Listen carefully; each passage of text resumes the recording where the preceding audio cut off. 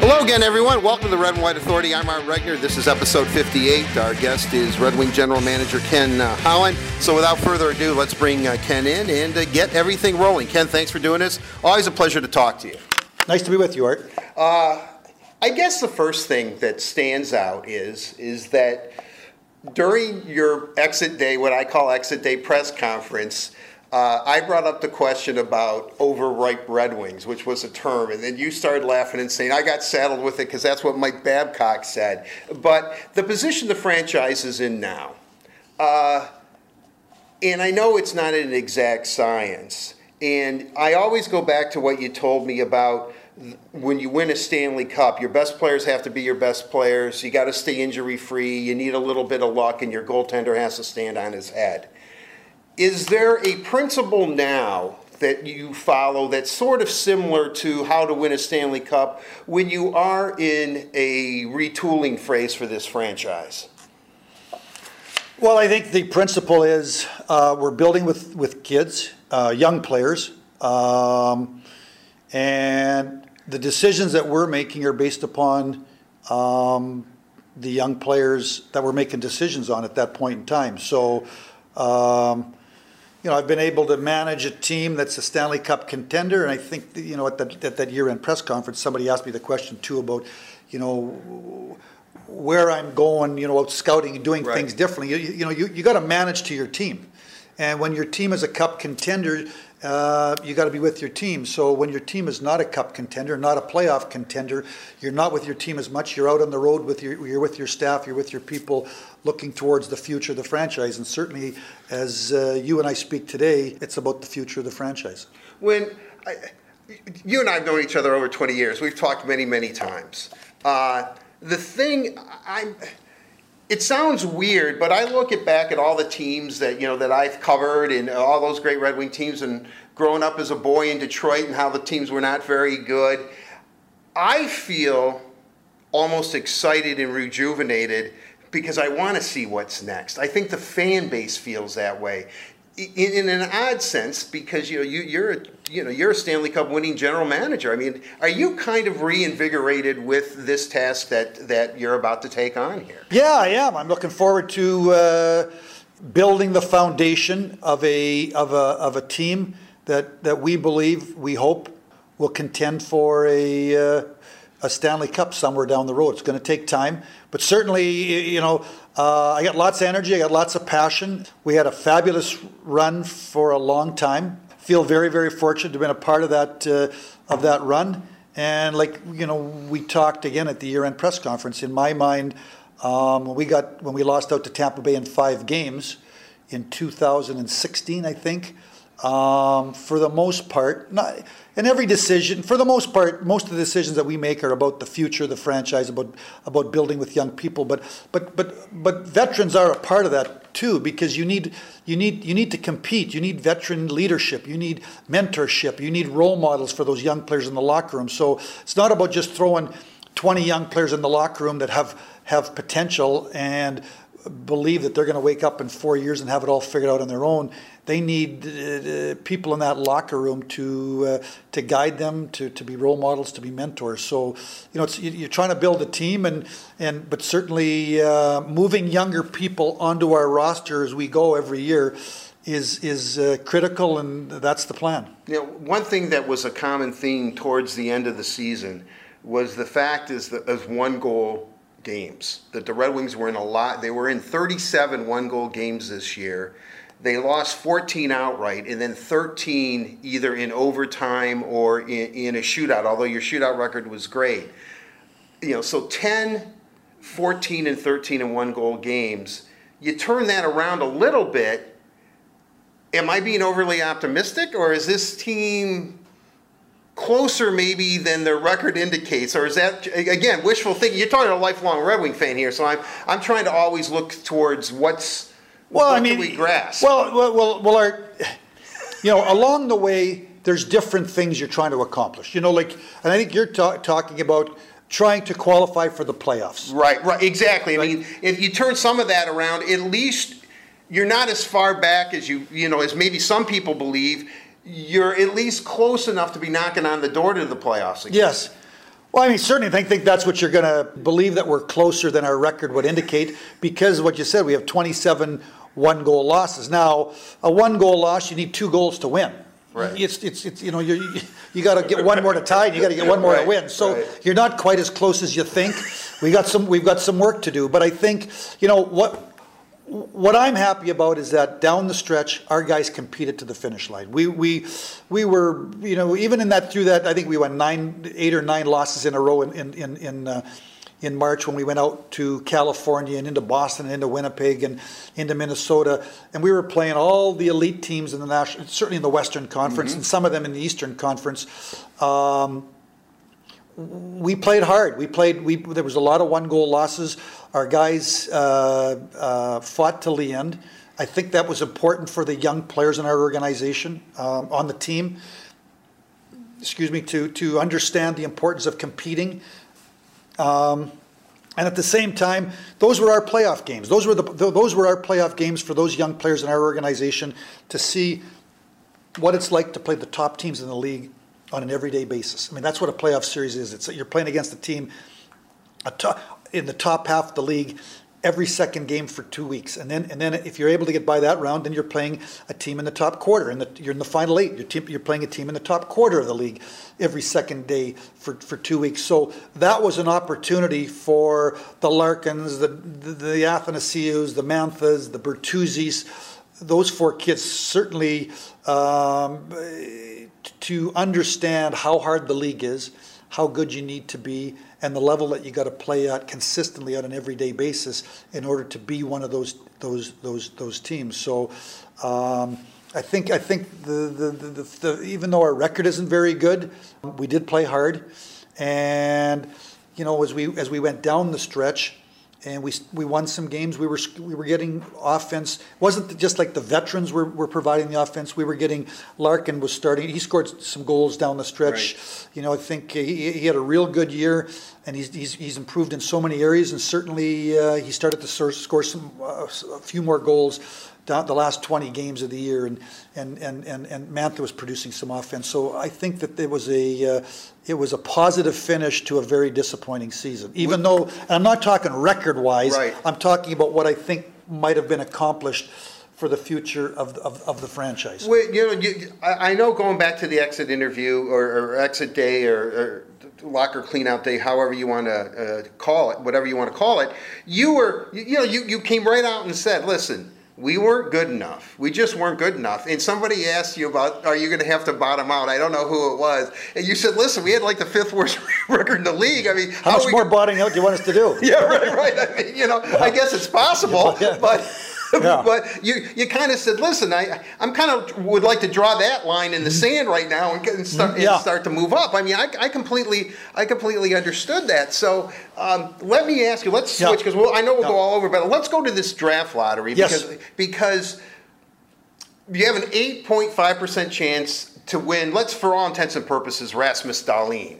And then to be in the top 3, it's 26.1% to get a top 3 pick, which by most accounts could be Evgeny Svechnikov's brother, Andre, or maybe Brady Tkachuk or Filip Zadina. I mean, there's some really good players in this draft. From the way I read it, the first 1 through 5 or 4 through 15 are going to be announced, and then they're going to wait a little while and then announce 3, 2, 1, meaning that Dan Clary is going to have to sit in a room for like 3 hours. Well, the way it works, last year we sent Chris Draper and Sean Horkov, and Horkov was in the back room, and I had Draper out front for the show.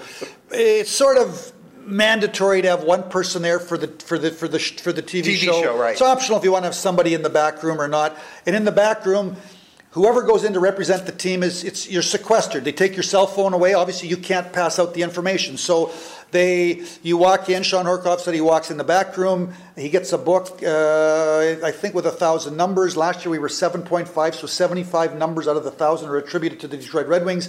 And then he got to watch the balls come up, and then they do it. One ball comes up, and another ball comes up, another ball comes up, and then you look and to see. And then obviously the first team is Jersey. And then last year 13 went to 2. Philadelphia went from 13 to 2, and then 8 went to 3. Dallas went, and we slid back because 2 teams behind us, Philadelphia and Dallas. So we went from 7 back to 9. So once that's done in the back room, those people that are in the back room now, they can't come out of that room until the TV show is over, because obviously they know the information, so they don't have any technology to get the information out. They're going to have TV in there. They're going to be able to watch the Stanley Cup playoff game that's playing. Then after that, they then obviously, as you saw Bill Daly go from 15 to 14 to 13, and they have the logos of each team. The 15th pick in the draft is somebody, and the 14th pick in the draft. And then when they went to 13, Philadelphia wasn't there, so you knew Philadelphia had moved from there to the top 3. Once they're not in that slot, you know. Oh, so you know they're a top 3 pick. Yeah, because they're no longer in there. Right. Okay. They've been, because we can be 1, 2, 3. We can't be 4. We can only be 5, 6, 7, 8. Right. So then this year what they're doing, Art, is last year was 1 TV show from 15 to 1. Right. This year my understanding is before the game they're going from 15 down to 6. 15, 14, 13, 12, down to 6, and then they're stopping it, and then the top 5 they're going to wait till the first intermission, and then they're going to go 5, 4, 3, 2, 1 on the first intermission. So if you're a Red Wing fan, you definitely want to be part of the first intermission show. You sure do. You sure do. Yeah. When you look at this draft, and I don't want to spend too much time on them because I don't want to get everyone's hopes up, but everything you read, and if you go online today and the last couple of days, it's all about Rasmus Dahlin. That he is a generational defenseman. Nick was here a couple of weeks ago for a game, Nick Lidstrom, and he said, listen, he's better than I was at 18, and but Nick's about as modest as they get. So I wasn't surprised by that comment, but is he the quote-unquote Connor McDavid of the blue line, that he is that defining, he is that good? He certainly appears to be a very special player. And I would anticipate that whoever, I think everybody's expecting he's going to go number 1. But saying all that, Art, there is another group of players after that are good players too. They're going to be good players in the NHL, and maybe not immediately, but a year from now. So it's a good draft. But again, you're talking about number 1. I think everybody in the industry has Dahlin probably number 1, and I think it'll be a surprise if he's not selected number 1. But the next group of players, and even beyond 2, 3, the next group of 5, there's another cluster of probably 4, 5, 6 players that are really close. And they're going to be good NHL players too. So it's we're obviously going to be in that. The latest we can pick is 8. I mean, if 3 teams go by us, we can go from 5 to 8. So we're picking in the top 8. Obviously, then we got 3 picks right at the end of the first, early second between Vegas, Ottawa, and us. So our scouts are out and about, and we think it's a deep draft, and obviously it's an important draft. Then we have 3 third-round picks, so we have we've almost got 2 drafts in 1 here, Art. We have 2 firsts, we have 2 early seconds, we got 3 thirds. So obviously, this is a real important. Every draft is important, but this is another real important draft for the future of the Detroit Red Wings. When I look at it and try to explain this, because people don't believe me. Well, if they don't believe you, they're not going to believe me. Well, no, they'll believe, well, maybe you can reinforce it, they'll believe both of us. No, but I guess my point being is that I try to explain this. This is just for the first round only. Yes. When the second round hits, if everything just went according to the way, 5. You pick 5, right? So this is just for the first round. Yeah. After that, you might be 8th in the first round. From there on out, if you keep your selection, it would be the 5th in each round. Yes, every following round we're the 5th pick in the draft. Right. 5th pick in the second round, 5th pick in the third round, 5th pick in the fourth round. This is only the top 3 picks for the first round of the draft. You have been innovative throughout your career. 3-on-3 overtime. You're always trying to, say, hey, maybe tinker the game for the better. Yeah. Do you like this draft lottery system? I mean, I've been in the general managers. I understand why we've got the draft lottery system. It's so that down the stretch, teams are not rewarded for losing. And so it does that. Certainly the draft lottery. Can anything be tweaked to be made a little bit better in life? Yeah, probably. I think most things, but I think for the most part, it's a good system. I think could it be tweaked a little bit? Possibly, but I think at the end of the day, it does what it's supposed to do. So that down the stretch, there's no one, whether you pick 5 or you pick 6, it's 8.5, 7.5%, 6.5. You're talking 1%. Right. So down the stretch, I'm going to fall back to what I just had said here 5 minutes ago. Certainly, as we were down the stretch, it was important that we win some games and that our young players contribute to that and we be competitive. You don't want to just all of a sudden at some point in time in the season say, well, there's no incentive to win. Right.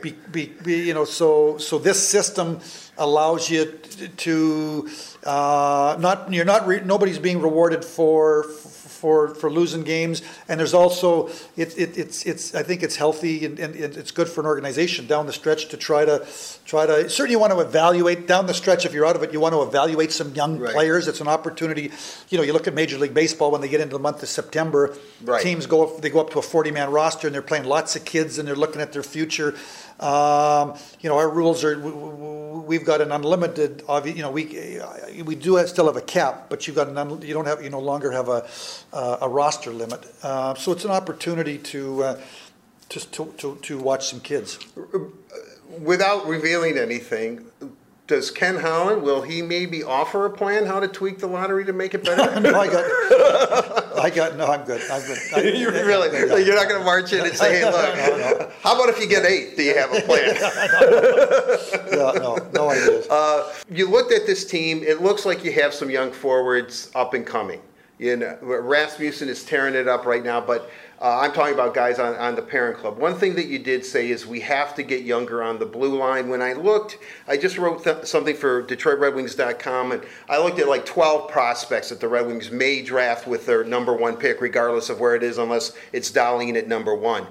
There seemed to be a quality of good puck-moving young defensemen in this draft. Do you agree with that assessment? And are you, without tipping your hat, depending on who's available, I understand that because there's some really good forwards too and guys that can really score some goals. Is defense going to be the prime focus of the team for the draft this year? I guess what I'm trying to ask you is it's the old thing.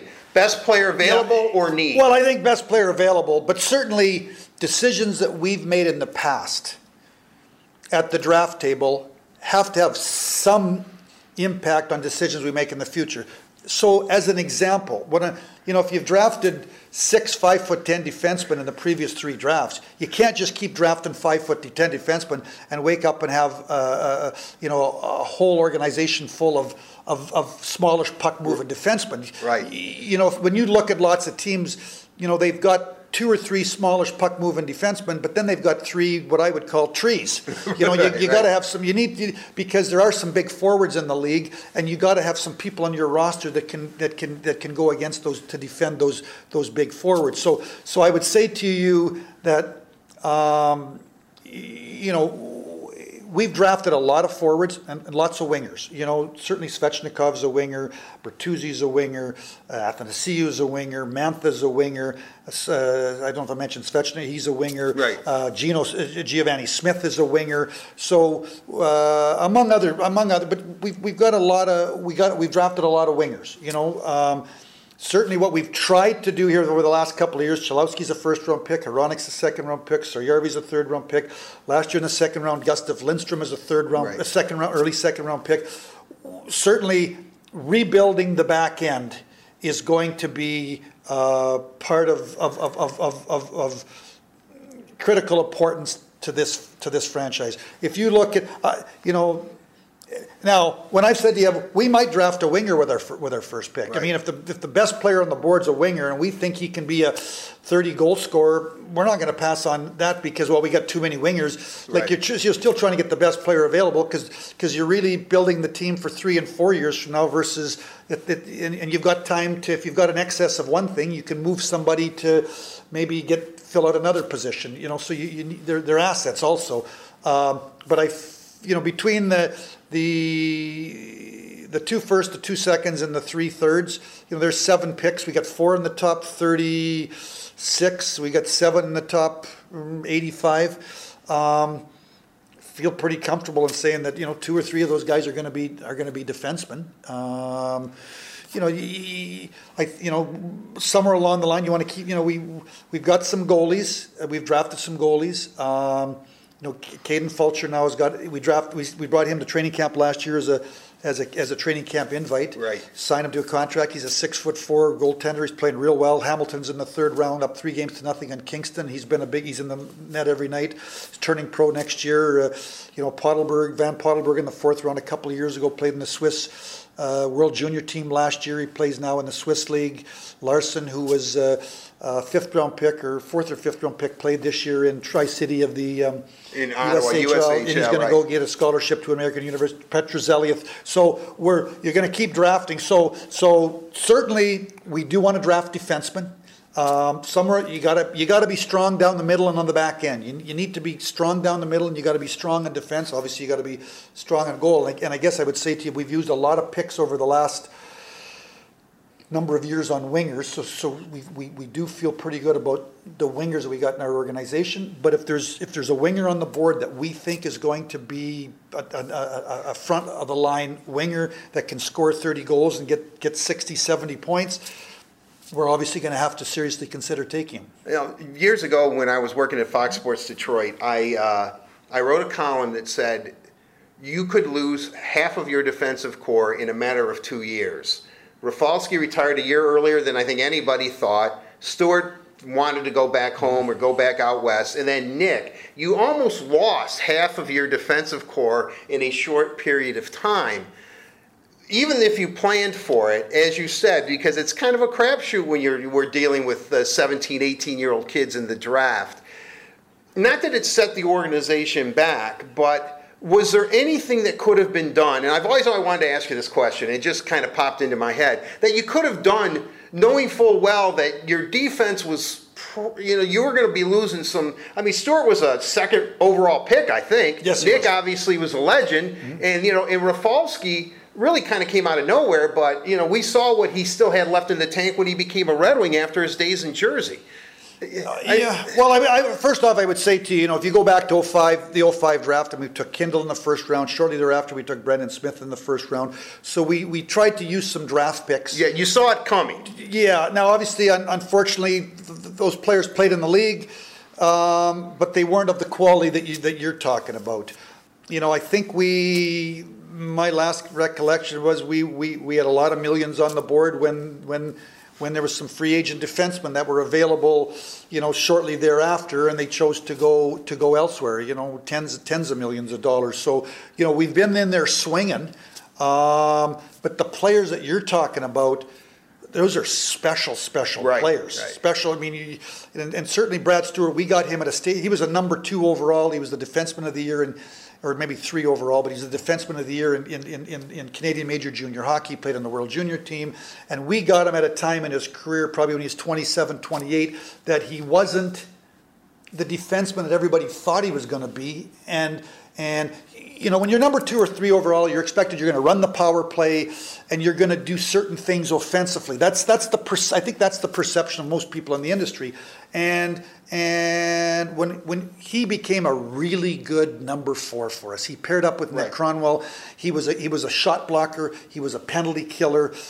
He was physical. He caught a few people with their head down in the run to the Stanley Cup Finals in 08 after we acquired him at the deadline for a 2nd round draft pick. And I think he got to be really comfortable here because of the where he was in his career, age-wise and experience-wise. And then Lidstrom and Rafalski ran the power play, and Cronwell. Those 3 guys ran the power play, and he didn't have to run the power play. And he could things. He had a different role here. So that speaks a little bit about the draft. Sometimes we draft these people and we think they're gonna fit this and they're gonna fit that, and they're not quite that. Because we're speculating. We're looking at 18-year-old kids and we're looking at and we're trying to speculate and project as to what they're going to be in 3 and 4 4 years, so certainly the makeup of that defense had 3 really offensive guys: Rafalski, Lidstrom, and Cronwall in his prime. Right. Cronwall, I think, had 50 points 2 or 3 years out of in a 3 or 4 year period, and Stewie was that rock, that big defensive defenseman that made the other team keep their head up. So we were trying to draft some people, and there were some second-round picks in there and they just haven't panned out. Some of them have played in the league, but they haven't had the impact that those players that we're talking about. But those people are special. So we're back at it. I mean, we're like I said, we've used some picks here the last couple of years. We're going to use more picks here the next 2 or 3 years, and certainly. I signed some people to some contracts. I've got to honor those contracts. I've got to work my way through those contracts. But at the same time, those contracts on defense, for the most part, other than Dan DeKaiser, they're all 1 and 2 year deals, and they're going to provide some time here for the Cholowskis, the Hroneks, the Lindstroms, whoever we pick this year, whether it's the guy in the top half of the first or in those 3 picks at late first, early second. There's an opportunity here to transition from older to younger. You know, I always get the the criticism over the years of like, you just love the Red Wings too much, so you don't, you wear the red and white glasses and you've got the blinders on. Yeah. We always hear contracts, contracts, and, and I always say, look, you can look around the league. I think virtually every team in the National Hockey League may has a contract where the GM might say, okay, maybe the term was a little long, but you can say that for everybody. Yeah.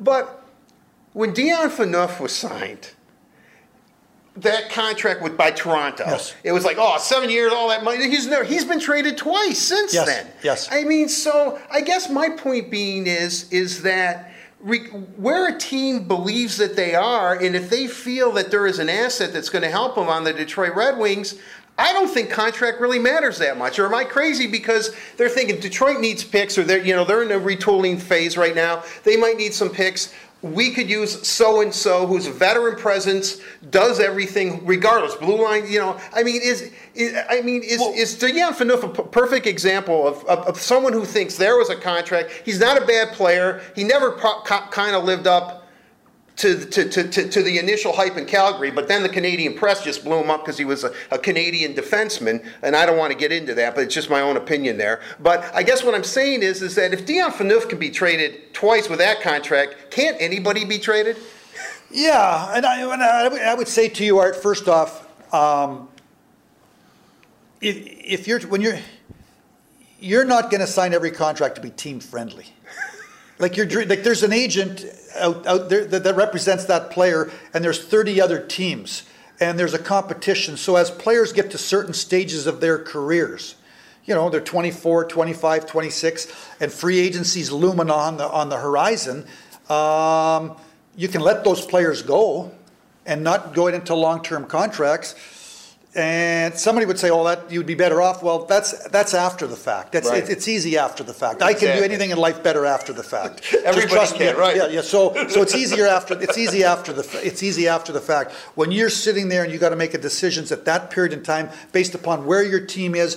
Are you trying to win? Are you trying to compete? You're trying to look at the competition. You're seeing what's pushing through the system or not pushing through the system and how far away. And then we all make decisions on these contracts. And certainly, I think when you sign some of these contracts, there is an understanding, even internally, that maybe we did a little too much of this, but if you didn't, somebody else is signing. You're losing. Right. You're losing these players. So the reality is, it's hard to think that every contract that you're going to sign that's got any term is going to be a team-friendly contract. There's going to have to be some player-friendly contracts because of the things that we've talked about. So,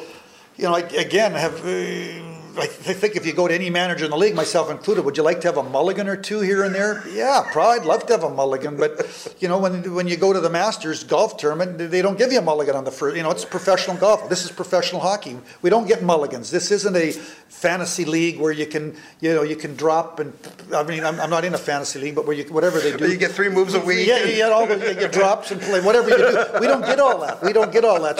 So again, have I done everything perfect? No. know, I haven't done anything perfect. You know, you're trying to make way more right decisions than you are wrong decisions. But if you're going to sign people, you're going to make trades, you're going to do this, you're going to do that, somewhere along the line, you're going to make a move that doesn't work out the way you want it to work out. I think that's just the reality of professional sports. Yeah, I understood. You said, listen, we're not in the overripe business anymore. And again, and I still loved it. That was not me who said that, although it's attributed to you. So let's look at some of these young defensemen. You know, Joe Hicketts has caught everybody's eye because he's 5'8". Yes. You know, he's an unrestricted. Been told you signed him as an unrestricted free agent. He was not drafted.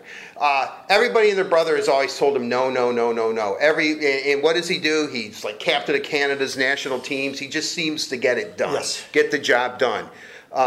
I know he didn't play very much, but the stat I love is he led the Red Wings in plus minus this year at +5. So he appears to. Let's put it this way: he's going to do everything he can to be a Red Wing or die trying. You know, so he's got that attitude. He's got that heart. You know, he's got the chip on his shoulder. Filip Hronek played very well last year in development camp. Was the talk of development camp. And then maybe prospects tournament training camp. He had a tough one. He had a tough one, exactly. But now he's had a real nice year. Yeah, a nice year in the AHL. Is here a guy that you look at, and maybe with Hicketts and Sariarvi and some of the younger D men saying, if we're going to get younger, some of these guys are going to have to play next season, or at least. My thing is we're going through this summertime here, and we're planning for training camp. And the team that we're going to, the 23-man roster that we're going to announce on whatever, October 3rd or 4th, the day before the season starts. I'm hoping one and maybe two of these, Hicketts, Cholowski, Sulak, Hronek,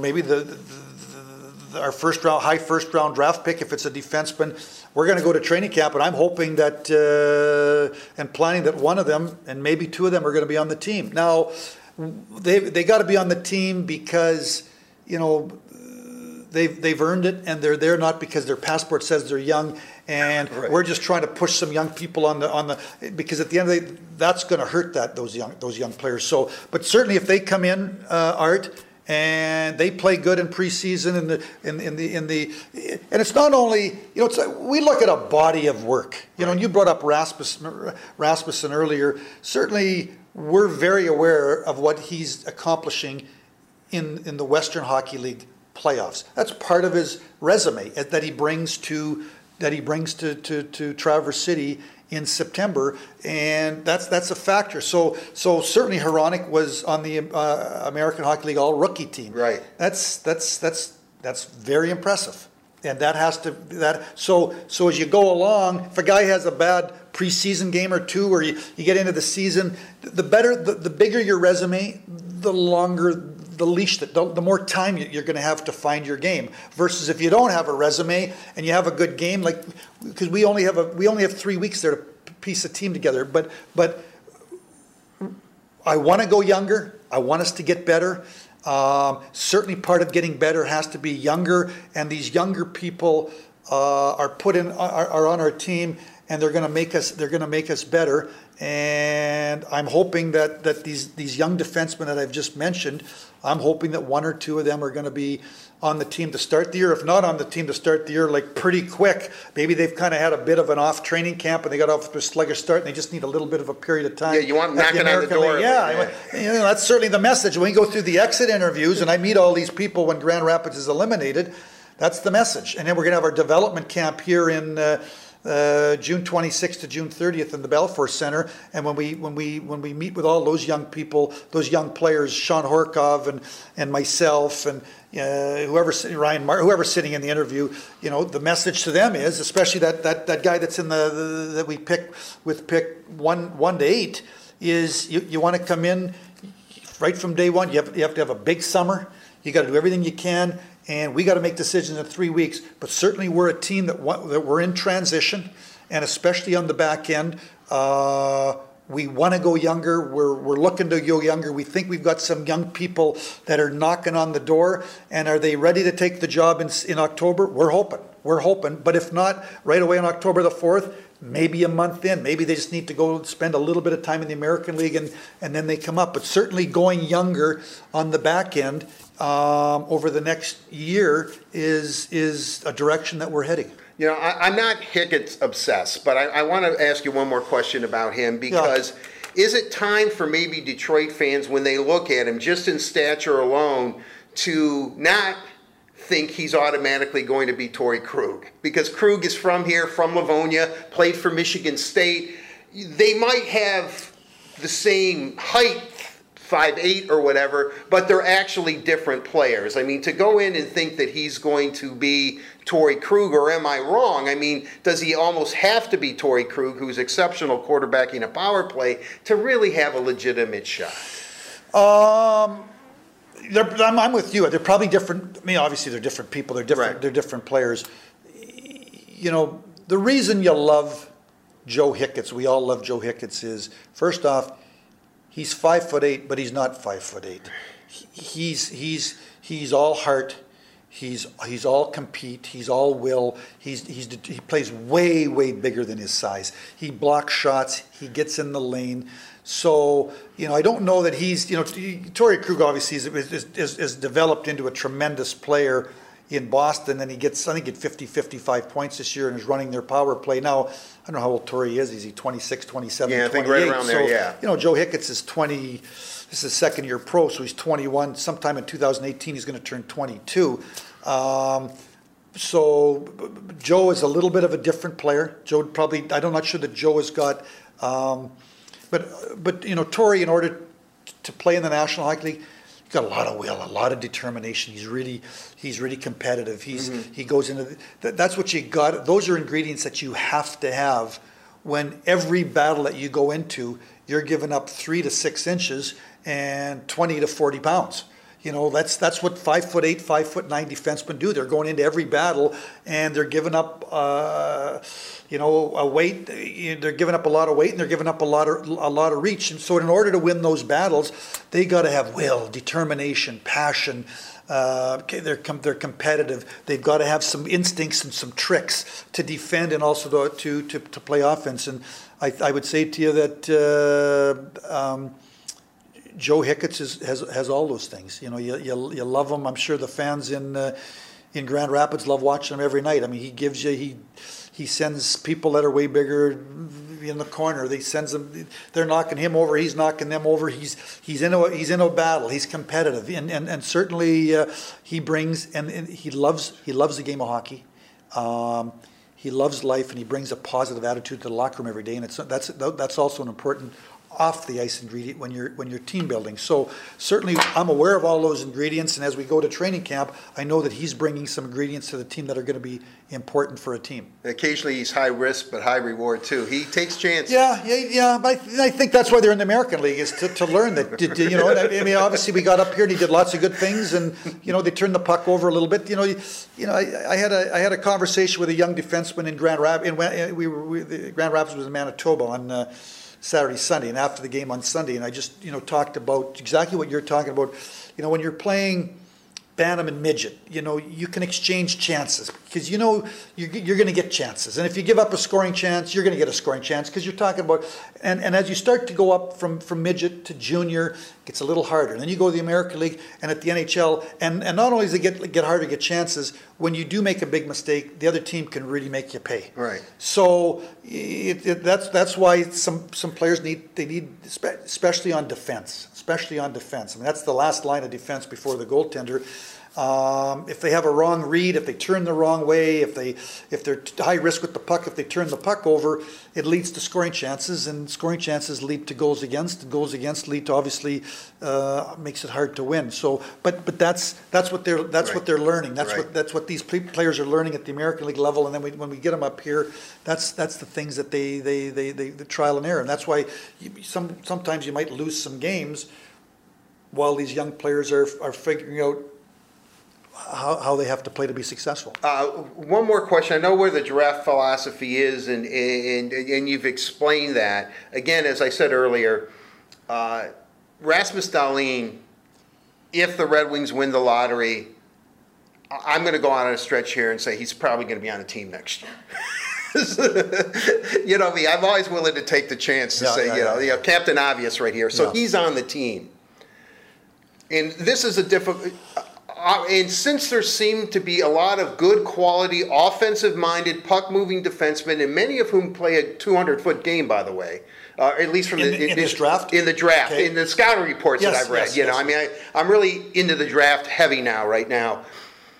Is it a possibility? I know you would like it, but is it unrealistic for anybody, because Dahlin is so good, that if the Red Wings, let's say, draft, let's say you're just in fifth position, nothing happens, you're just in fifth, for sake of argument here, and you take a defenseman, fans might say, well, okay, 1-5, I mean, this guy probably could make the Red Wings too.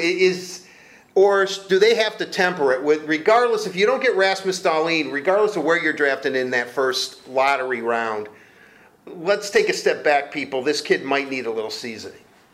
Yeah, I mean, you know what?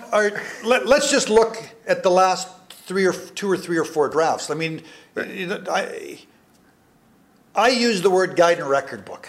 You know, I look at the guide and record book right. to answer lots of my questions about where the future is going. Right. I mean, don't they say, you know, look at history right. and certainly there's, but you know, so let's look at last year's draft and let's look at whoever was 2, 3, 4 last year, and then let's look at the previous draft 2, 3, 4, 5 at the, you know, just look at the last 3 drafts 2, 3, 4, 5, 2, 3, 4, 5, 2, 3, 4. Because I think you said if we don't fall and we get the 5th pick in the draft, can that player step right in?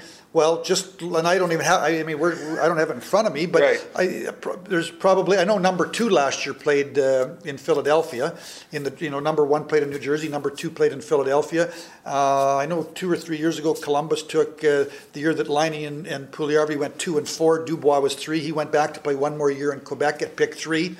And now he's a real player on the Columbus Blue Jackets. He's a really good young player. He's 19 years of age, but he did, after his draft year, picked 3rd overall, went back and played 1 more year at junior. So, you know, I would say to you, you know, between picks 2 and 5 and 6, there's a chance that a couple of them might go directly from the draft table onto the NHL roster, and some of them might have to go back for a year, just like Rasmussen did. But I think, you know, when the draft provides hope.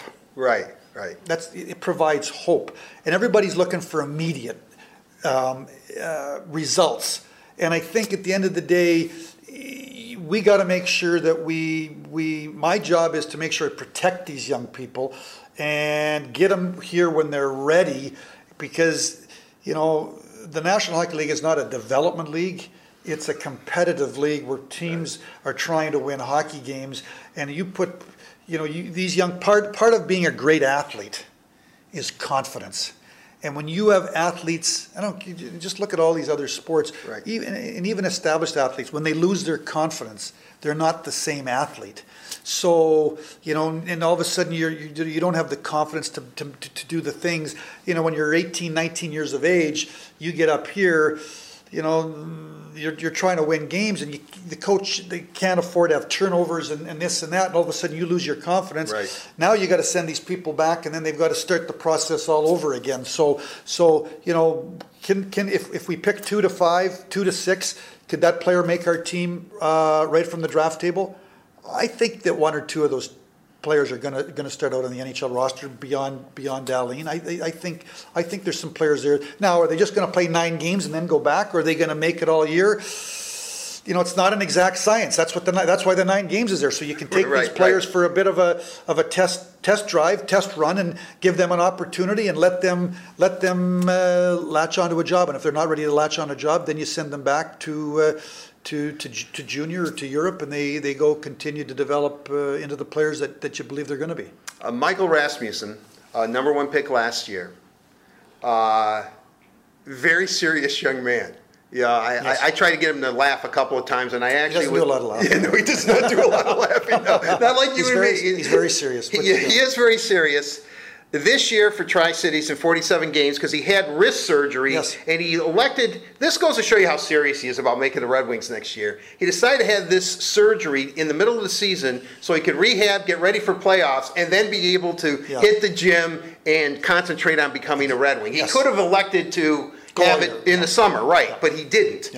So 47 games played, 59 points, 31 goals. So far in the playoffs, in 11 games played, 29 points, 14 goals, 15 assists, only 2 penalty minutes. I mean, and I know from talking to him, and he's been on the Red and White Authority, he's been on this podcast,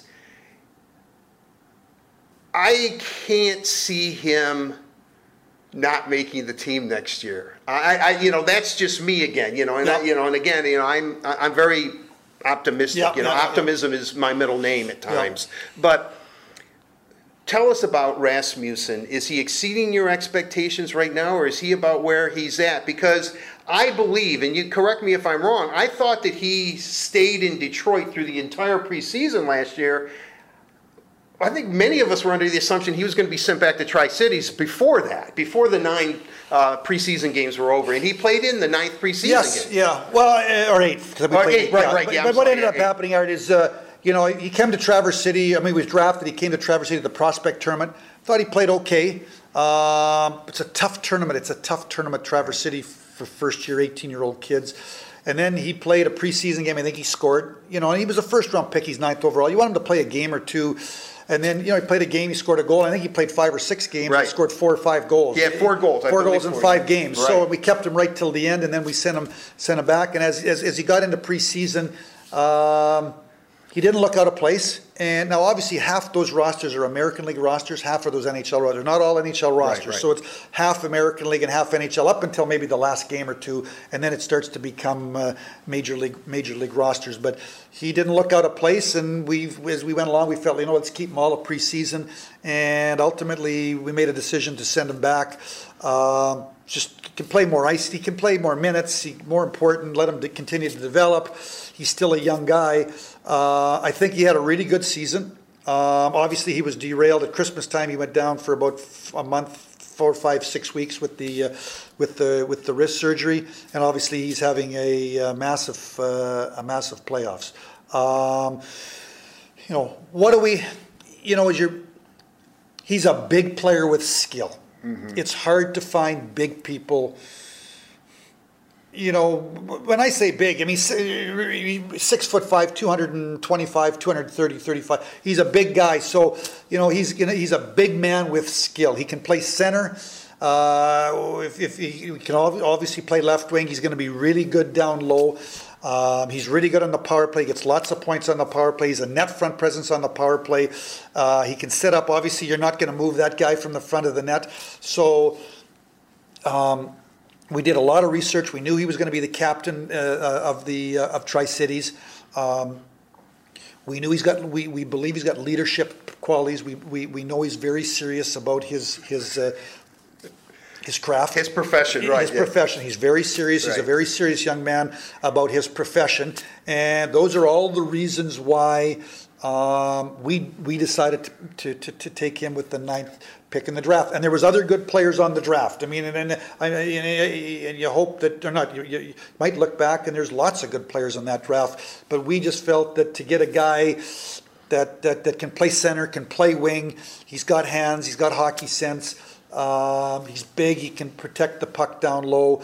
These are dimensions that are important when you build a team to try to be a playoff team. And certainly the goal here is to build a team that is going to be good, it's going to be young, and it can get in the playoffs, and it can go on a playoff run. And as we're obviously watching Stanley Cup playoffs on a night-to-night basis, and we're not part of it, you can see how physical it is. I went to Grand Rapids and watched Manitoba. It was really physical. It was heavy. It was hard. And the more big people that you can have on your roster with skill. Now, obviously, you need some smaller people that can dart around. You need different dimensions. Right. But certainly, we felt it was an opportunity in this draft to draft a big guy with some skill that would bring us some dimensions that we think are going to be important to a team down the road that wants to try to go on playoff runs. I'm not going to repeat the hand-eye coordination or tip drill that I saw Rasmussen do a few times. Yeah.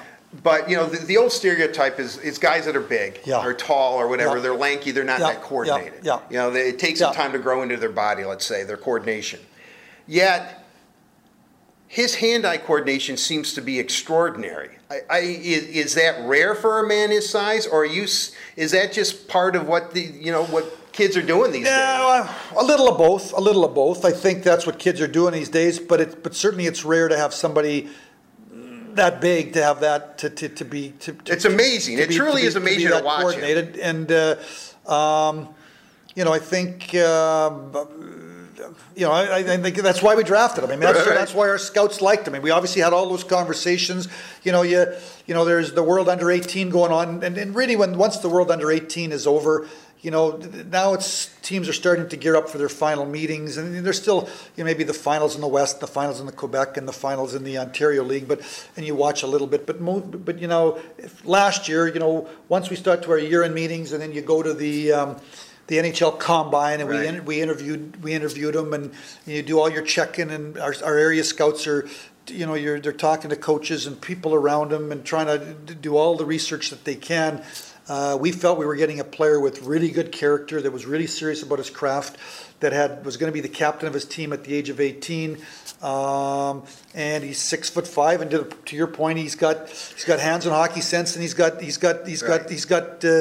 hand-eye coordination, and he's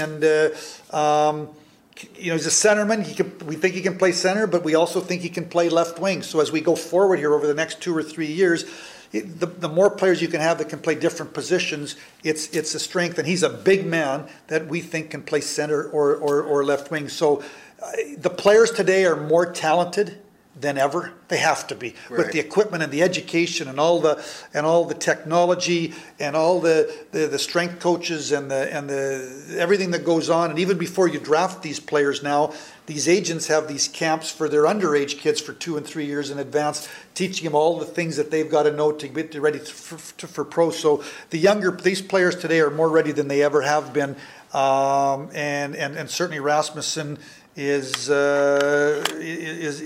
part of that generation. When I wanted to ask you, Rasmussen, because of the rules, if he. And we saw this with Dylan Larkin too. I'm going to jump around because I know I can talk to you forever, as you very well know. And how long's your podcast? Well, as long as I want. As long, actually, in this point, as long as you want it to be.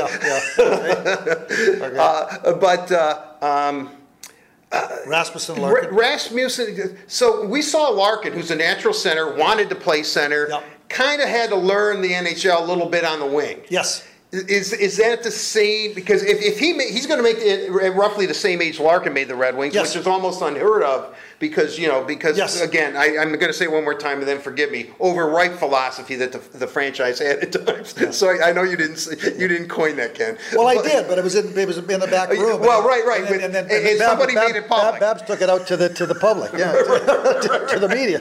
But anyways, the overripe. But the question is going to be: can he be center? Can be a left wing? Right, but is he going to have to learn maybe how the game a little bit, or the NHL game at wing as opposed to center? Well, when you play center in the National Hockey League, there's way more responsibilities. Obviously, right? You got to win faceoffs. Right. You're responsible down low. You're going to work with the two defensemen down low and in front of the net. Then you got to be available when there's a puck. You got to be available to get the puck, to be involved in transitioning your team to the offensive zone. Wingers, obviously, for the most part, they're going to come down. Their responsibilities are reduced. They're going to be, they're going to cover the points. They're going to be on the top half, from the top of the circles. They're going to be in the top half of the defensive zone. Right. They've obviously got defensive responsibilities, but not as much defensive responsibility as the center iceman does. When you get in the offensive zone, the wingers have got a little more free rein to run, to go, and the center's got to make sure that he's the third guy coming back, and he can go down, but there's somebody that's supporting him. Well, these are all things that they learn to read. So, when Larkin turned pro, and we put him in the National Hockey League, we put him on left wing for I think most of that year, but he was with Zetterberg. And Zetterberg had all those responsibilities we talked about, and it freed up Dylan just to play hockey. Right. Just to play hockey as he normally was. He was a 17, 18, 19-year-old. Just go play hockey. Right. And certainly as we go, and he had to learn some responsibilities. And so the same situation is going to be, can you go right from playing junior to playing center in the National Hockey League? Possibly, but it's an easier transition for him if we put him on left wing and we take some of the responsibilities away. So, we'll assess that in September in training camp. I'm sure that, Jeff Blashill, he'll probably play, I would think, 6 or 7 preseason games, and whether he plays them on left wing with, obviously we've got Nielsen, Larkin, and Zetterberg right now. Do we move somebody to the wing and move him in the middle, or does he start out on left wing and the plan being that he eventually works his way into the middle? That'll be all kind of play itself out in September, October, November, December. But from an organizational standpoint, the reason that you might put a young player who is a center iceman on the wing is to make their transition to pro hockey easier on that player, less responsibility. Well, and because of the way the rules are in the AHL, if he does not make the Red Wings next year, NHL. Or yes, it's the NHL CHL agreement. Okay, so he has to go back to junior, Yes. right? He has to be 20 to play in the AHL. He cannot play in the American League next year. He can't play in the American until League. his junior year team is done. Right. So, till his junior team is done. So consequently, he's in the Western Conference in the Yes. Western League. He's in their conference final. Yeah. As soon as his team's eliminated, he's going to go to Grand Yes. Rapids. Todd Nelson said that he's going to play second because they're banged up. The Griffins are at center. He's going to play second line. He's going to be a second line center. I'm sure going to see power play time. So consequently, let's say if everything works out well, and from a Red Wing perspective, they win the Calder Cup again. He's instrumental. For whatever reason, he doesn't make the team next year. He's back. Art, Grand Rapids has won 1 game. You've got them winning the Calder Cup. I know you're excited. They've only won 1 game. There's 2 months to go. You're all revved up. Right. But I'm just saying that consequently, he can play in the AHL playoffs this year and still end up in junior next year. Yes, that's right. That is correct. Yes, yeah. So, okay. I mean, obviously, I'm rooting for. I played junior hockey. I played with the Medicine Tigers for 2 years. I know, you'd love to go to the Memorial Cup. Right. You'd love to win the Western Hockey League Championship and go represent your league in the Memorial Cup. I mean, that's the junior showcase. So, they're down 2 games to 1 to Everett. Game 4 is Wednesday night, and he's the captain of the team. He wants to lead his team, right. Be a big part of his team going on a run, and so I'm rooting for him. And certainly the fallback position would be if Grand Rapids happens to play longer than they do, and even if he goes to the next round, and they beat Everett and they go to the finals, and if Grand Rapids continues to play, the Memorial Cup ends late May. The Calder Cup finals are really usually probably the first 2 weeks of June. So right. you could almost go to the Memorial. I mean, somebody could go play in the Memorial Cup and then go play in the Calder Cup finals if you happen to be on one of the 2 teams that are in the Calder Cup finals. But yes, certainly he could end up playing a number of games. Tyler Bertuzzi, after we drafted him, I think 2 years in a row, he went and played games for Grand Rapids after his junior year, and then he went back and played the next year one year for sure, one more year in Guelph. And every year, Tyler Bertuzzi always had a big playoff whenever he went to Grand right. Rapids, even when he left when he was still at junior eligibility, and certainly was great experience for Tyler Bertuzzi. So certainly that is, Cholowski's done junior, but certainly Rasmussen is a player that as we go to training camp next year under the terms of the National Hockey League and the Canadian Hockey League junior agreement that signed. If a player doesn't play on your NHL roster, he has to go back and play in junior hockey, and that's certainly something that we are aware of as we go to training camp in September. And for a question about Cholowski, then in our remaining minutes, I want to talk about the big club. Yeah. But Cholowski, he's either a Red Wing or a Griffin next year. Yes, yeah, he's a pro. Right. He's turning pro. So he had a really nice year. Real happy. I mean. Obviously we drafted him with the 20th pick in the draft the year that we went back a few picks and with Phoenix and the whole Pavel Datsyuk. Yeah, and we also got Filip Hronek. We got an extra second-round draft pick in that deal. So if you don't go back 4 picks, you don't have Hronek. So by going back 4 picks, we did get Cholowski. We also added Hronek, and 2 young defensemen. And we added we used the cap space on Frans Nielsen, who's been a real good two-way center iceman for us. So in Cholowski's case, much like probably Hronek had a really good year in Saginaw last year, and now he's turned pro and had a nice year. Cholowski, when we drafted him, he played a year at college, and we all talked. He made a decision to leave college and to go play junior hockey. And I know it was a difficult decision for him, and you never know if it's the right decision. Sometimes it's better to be in college, sometimes it's better to be in junior. I don't think there's one path that's better than the other. There's different paths in life. Right. And I think as it turned out, this decision turned out to be a good decision for Cholowski, Dennis. And he had, 65, 68, 60, he had high 60 points. Right. He was a good plus player. He got traded from a non-playoff team, Prince George, to Portland. They went to the second round of the playoffs. He had a nice year. He had a really good year. We like him. When we drafted him, he was 175 pounds. Sean Horkov has done a great job with him in a couple of off seasons and getting him from, or one off season, getting him from 175 to about 195 pounds, so he's physically stronger. He's got way more confidence, and certainly another guy that we're excited about. He's a good young player, and believing and hoping he's going to show up playing for the Detroit Red Wings here at some point in time. Well, yeah, I think the thing that you like about him, and I call it the old Marty LaPointe test, is that when he was drafted, and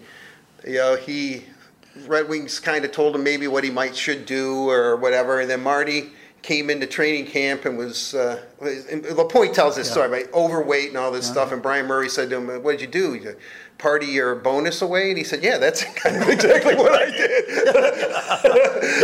So, but usually you would like to see them adhere to whatever you want them to do. Yeah. You told Cholowski to get bigger and stronger, and he did. He's done that.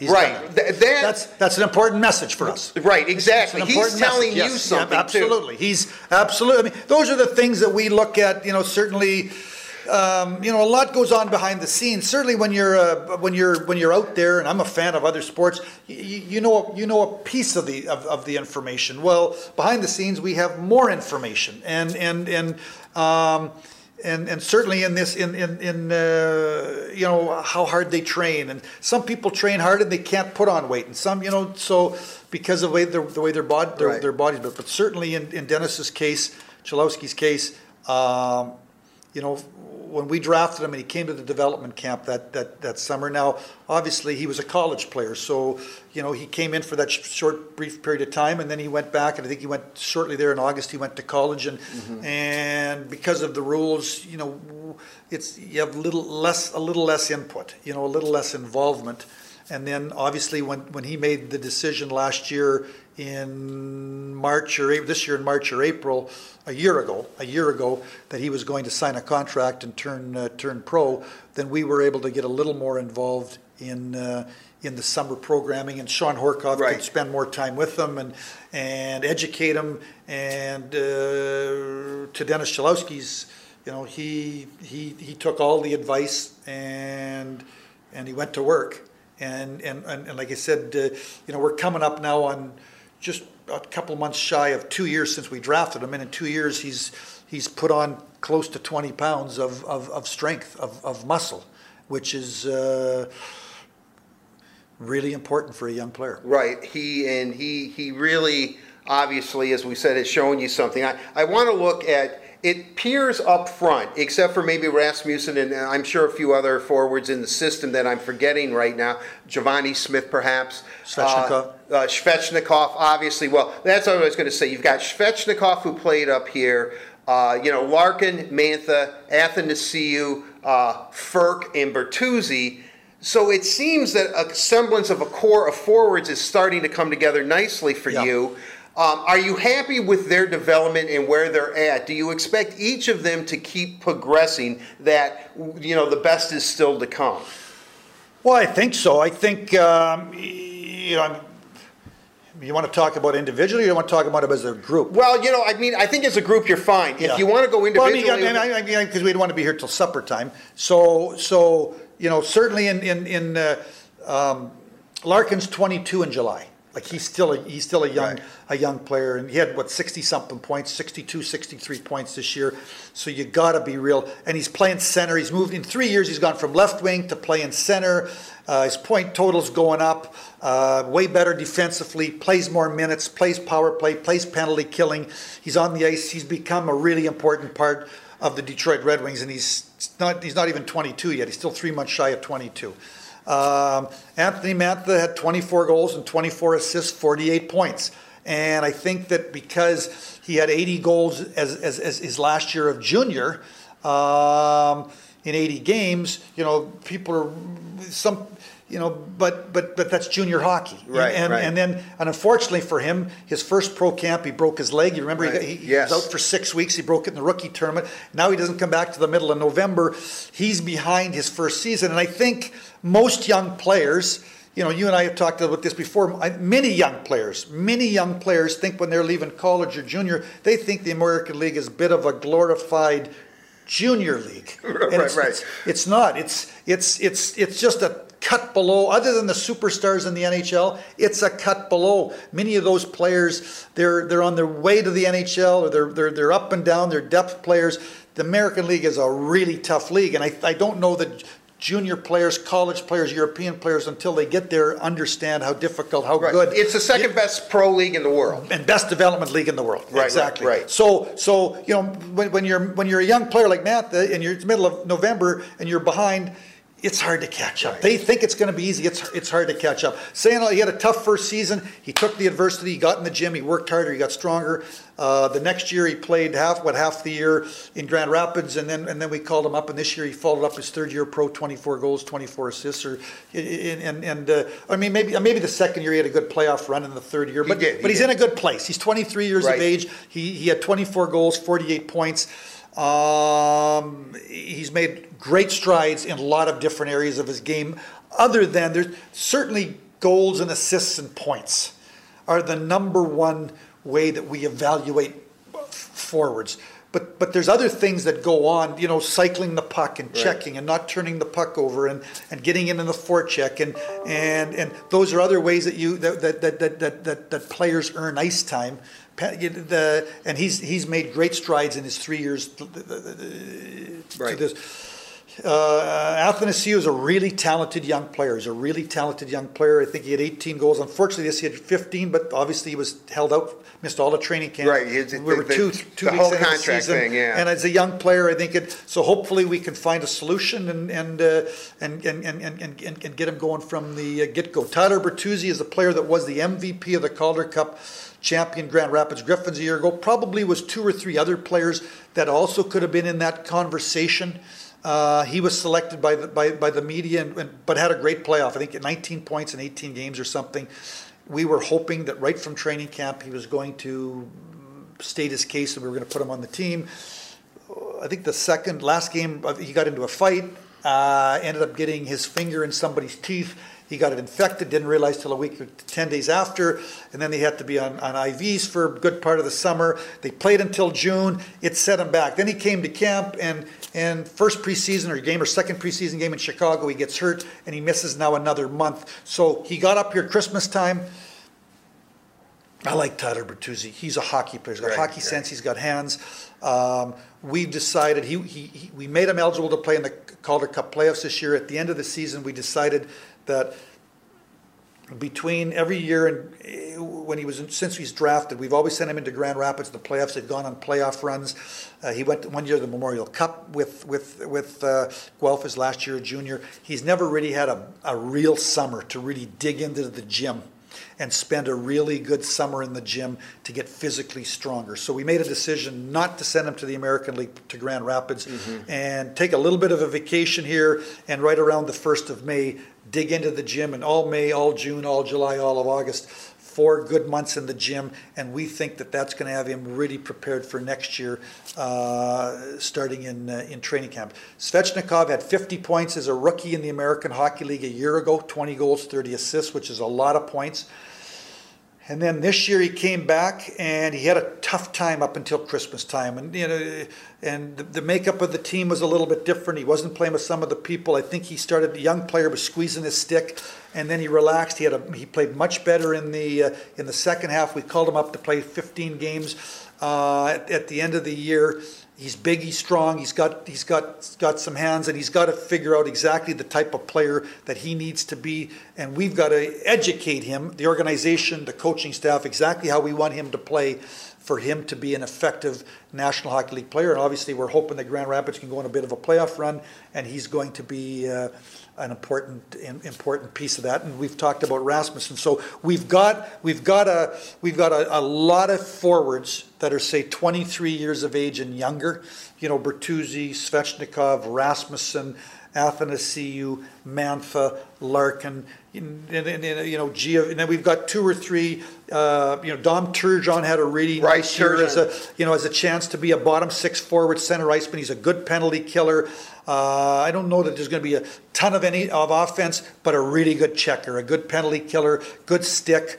Had about 12, 13, 14 goals this year, was showing a little offense, had 90 points his last year in junior, but certainly I see him more as a guy at the NHL level, being a guy that can kill penalties, can win faceoffs, and good on the defensive side of the puck. You got Giovanni Smith, and might be one or two others that I've missed, but certainly we think that we've got a group of forwards that are going to develop into a good group of forwards. Now, you're always looking to add. Obviously, we got a whole lot of picks here this year, 4 picks in the top 36 picks.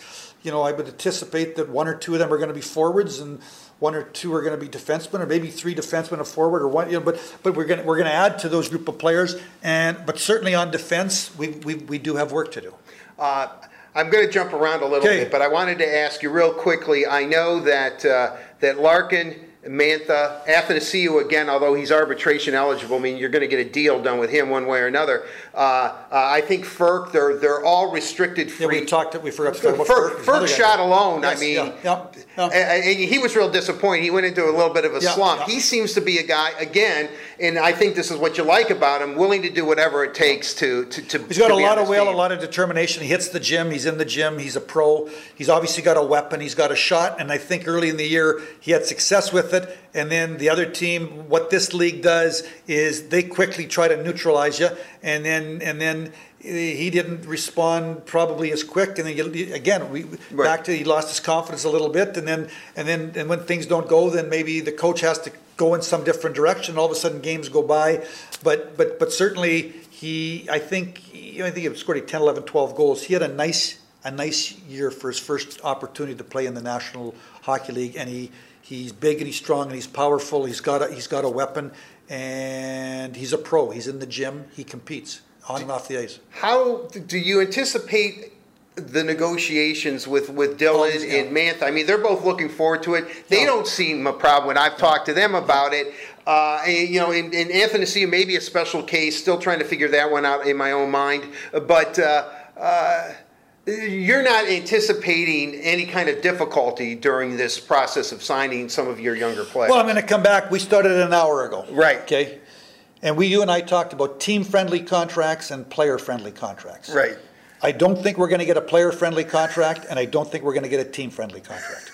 We got to find a solution that's going to work for both sides, because if it's a player-friendly contract, it's not good for the team, and if it's a team-friendly contract, it's not good for the player, and ultimately might not be good for the team. So we've got to find, when you go into a negotiation, Art, when a player's arbitration eligible, obviously we know which players, based upon the criteria that's put forth by everybody, we know which players are arbitration eligible, and both sides can kind of hone in, and we pick the ones that favor us, they pick the ones that favor them, and we work our way to a solution, whether it's a negotiated solution or it's got to go before an arbitrator and he's got to make a decision. Right. When it comes to these players that don't have arbitration, it's about trying to find as many players as you can of similar age, similar ability, similar potential, similar impact on their team, and then try to find a solution that based upon all those comparables, it's not like I just sit here in a room and all of a sudden say, boy, that feels good. Like, I mean, that's not. That's not how we negotiate. It's based upon comparables. It's based upon and not a comparable or two. The more comparables, the better. Right. The more comparables, the better. So we're doing. Once you start to get to January, February, there's no doubt that the player and his agent, or the agent behind the scenes, are starting to do their work. They're starting to do their work, and we're starting to do our work. And you eventually, when you get into May and June, and sometimes it's July and August, and unfortunately it might be September and October. Right.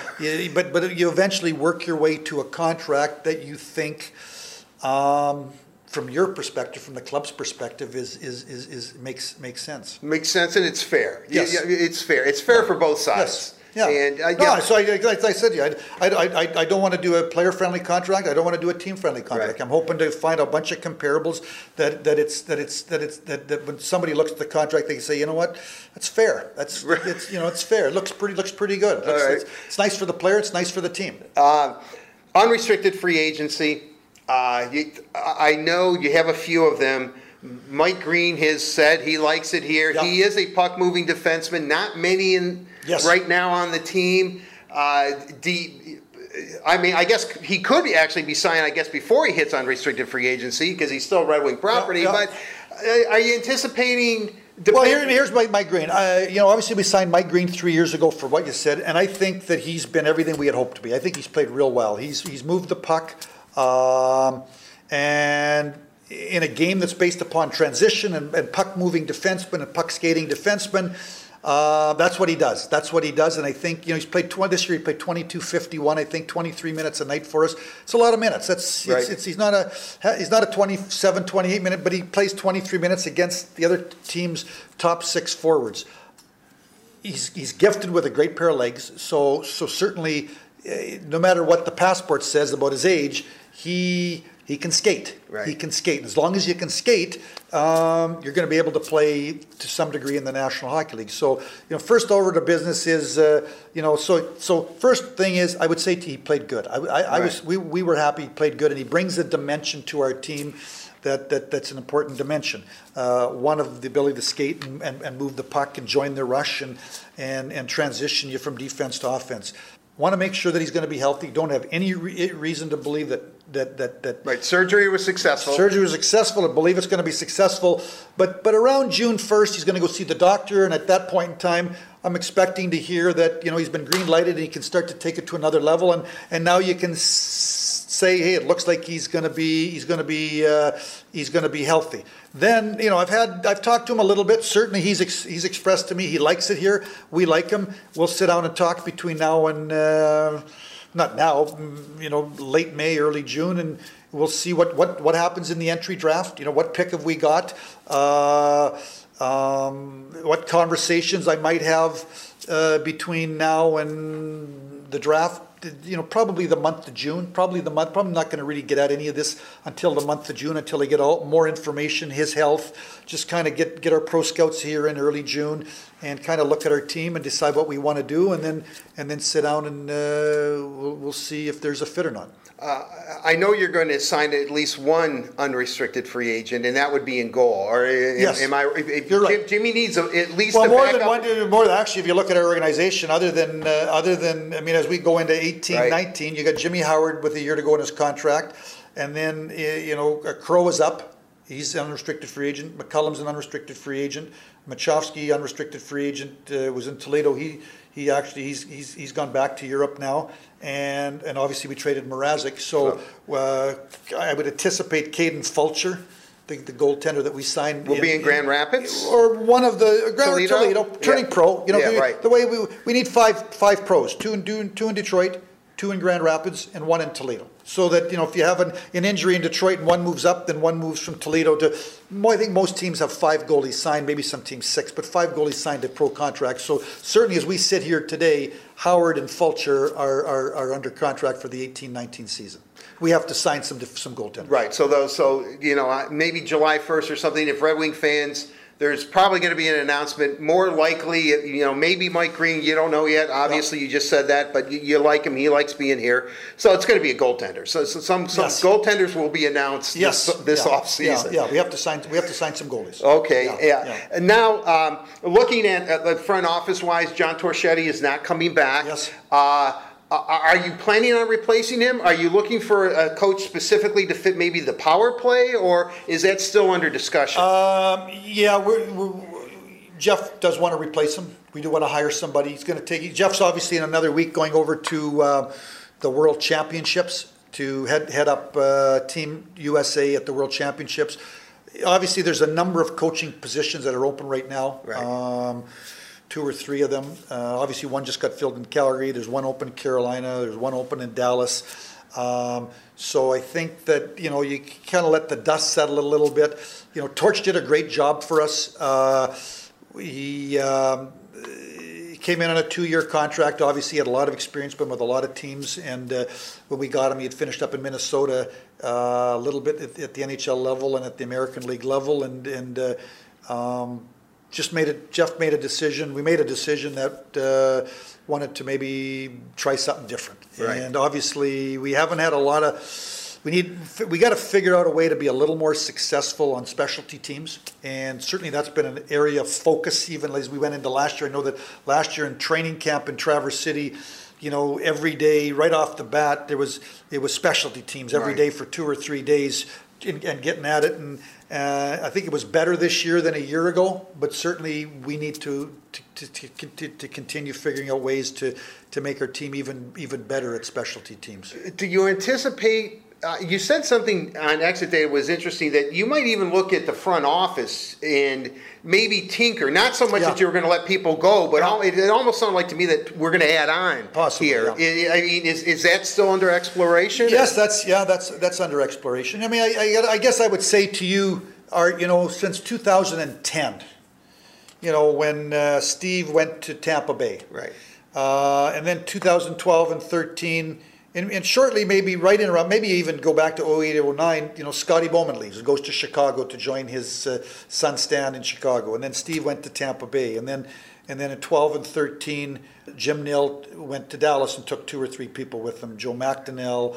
When you have success, that's what happens, right? And we had a nice run from 05 to 2013, and those people all left. And then somewhere in there, Jim DeVillano used to live in Detroit, and then he was sort of Detroit and Toronto, and now he's in Florida. Right. He goes to games, and he's going to Tampa Bay games, and see Stevie a lot, and he's involved. But Ryan Martin has done a real nice job. Mm-hmm. He's hired him in 05 and developed into a really good young executive. But I've just talked about 4 or 5 people leaving us, right? And all I've done is give Ryan Martin more responsibility. So certainly, there's an opportunity, maybe if the right person is out there, to maybe hire one more person but I don't. It's not just about going out and hiring somebody. Right. It's got to hire somebody that you think is going to bring the things that you're looking for, that is going to make your organization better. What would that be? Well, first off, you got to have a little experience. I mean, somebody that's maybe been in the general manager's chair or been an assistant manager, and obviously when you start to put some things on it, many of those people are already they're hired, and they're so let's see what the next 6 weeks brings as things shake itself down around the industry. Well, Ken, I just want to tell you, as much as I love my job, I'm available. Are you? So I just want you to know. A dark horse candidate right here. Finally, say no more. Yeah, right. I won't. I don't want to hurt my chances. Jeff Blashill, by his own admission, and I've known Jeff a long, long time from college, and I think he's a superior coach. I really do. Learning curve, obviously, just as for anybody, as for a player, for a coach, it's a learning curve when you get to the best league in the world. He's come a long way. He says he has. I know he's in the last year of his deal. No qualms about him whatsoever. He is doing exactly what you want him to do. Yeah, I think you said it all there. I think that it's the learning curve, and he, he was in Indianapolis, I believe, and I think he won a championship. And then somewhere he ends up, he goes from college and he ends up in Western Michigan, and he turns that program around or takes it to another level, and they become sort of tournament eligible. And then he spends a year under Mike Babcock's staff, and then the job comes open in Grand Rapids, and I offered it to him, and he said, "Yep, I want to go down there." And in 3 years down there, he was a Calder Cup champion. He was a coach of the year, selected by his peers. I think every year they went to at least the second round of the playoffs. A lot of young players that we had developed, and they worked their way up here. And when Mike Babcock left, I think it was a natural, given his career, that he become the head coach for the Detroit Red Wings. Now, at the same time, unfortunately for Jeff, some of those pieces are, in the last year or two, Pavel Datsyuk's gone, he's left the team, he's gone back to Russia, and Father Time's banged away on 3 or 4 of those people that are still on the team they're still good players, but obviously the team is in transition a little bit, and he's at the wheel of a team that's been a little bit in transition. And I think that when you first get to the NHL, and things that you believe are going to work, well, you find out some work and some don't work. And it's that learning curve, that trial and error of coaching in the NHL and coaching players on an everyday basis. I think when we hired him, I think he was the second youngest coach in the National Hockey League, if I'm not mistaken. Not sure where he is today, but at the time. He's now still relatively young in the coaching industry, and he's got 3 years of experience under his belt. And I think that we're going to take advantage of that experience. And I think he's had success at all levels. And I think that this year it's a credit to Jeff. It's a credit to Henrik Zetterberg and the leadership that our team, even though that we were out of it. Out of it late February, and traded Tatar away, and that our team played hard right till the finish line. And I think that Jeff is a really good coach. He's had success at every level, and he's a better coach today than he was when he got to the NHL 3 years ago, just obviously because of the experience of working in this league for 3 years. As I said, and we're wrapping it up here, I've known you a long time. I'm going to use the old Jim Harbaugh line, enthusiasm unknown to mankind or something, but you have that for this job. Your passion, your love for what you do and for the Detroit Red Wings is boundless. Yeah, I mean, I love, I love the game. It's not work. I've been blessed. Every day I wake up and you're doing something you love. And I think because I live it every day, I understand the challenges. I understand how hard the other 30 teams are working. So it's their work, where everybody's working hard. Everybody's putting a staff together. It's competitive. These are the best scouts in the world. These are the best coaches in the world, the best players in the world, the best management groups in the world. And it's at times, people shuffle around, but and maybe they move from one team to another team. But the competition is stiff. And my goal is to build a team here that can compete for the Stanley Cup. That there's a foundation of players. We're working at it, and we want to be competitive as we can be in the short term, and certainly in the long term. The goal is to be more than competitive. It's to get into the playoffs and one day go on a playoff run. And the ultimate achievement in this sport is to be the last team standing and win the Stanley Cup. Certainly, that's the goal. We got some work to do. I've got some work to do, and I guess I would say to you, Art, in my mind, I really started in 2000 and whenever we lost in 5 games to Tampa. I think it's in 16, 7-game series in 15, and then 6 game. So for the last couple of years, and we've just talked. Some of these pieces are on the team. Some aren't far away. They're coming. We're working our way towards some contract flexibility. Certainly, we've got some people that got some contracts, but it's not a ton of contracts. It's lots of 1- and 2-year deals. Some of the players we might bring back.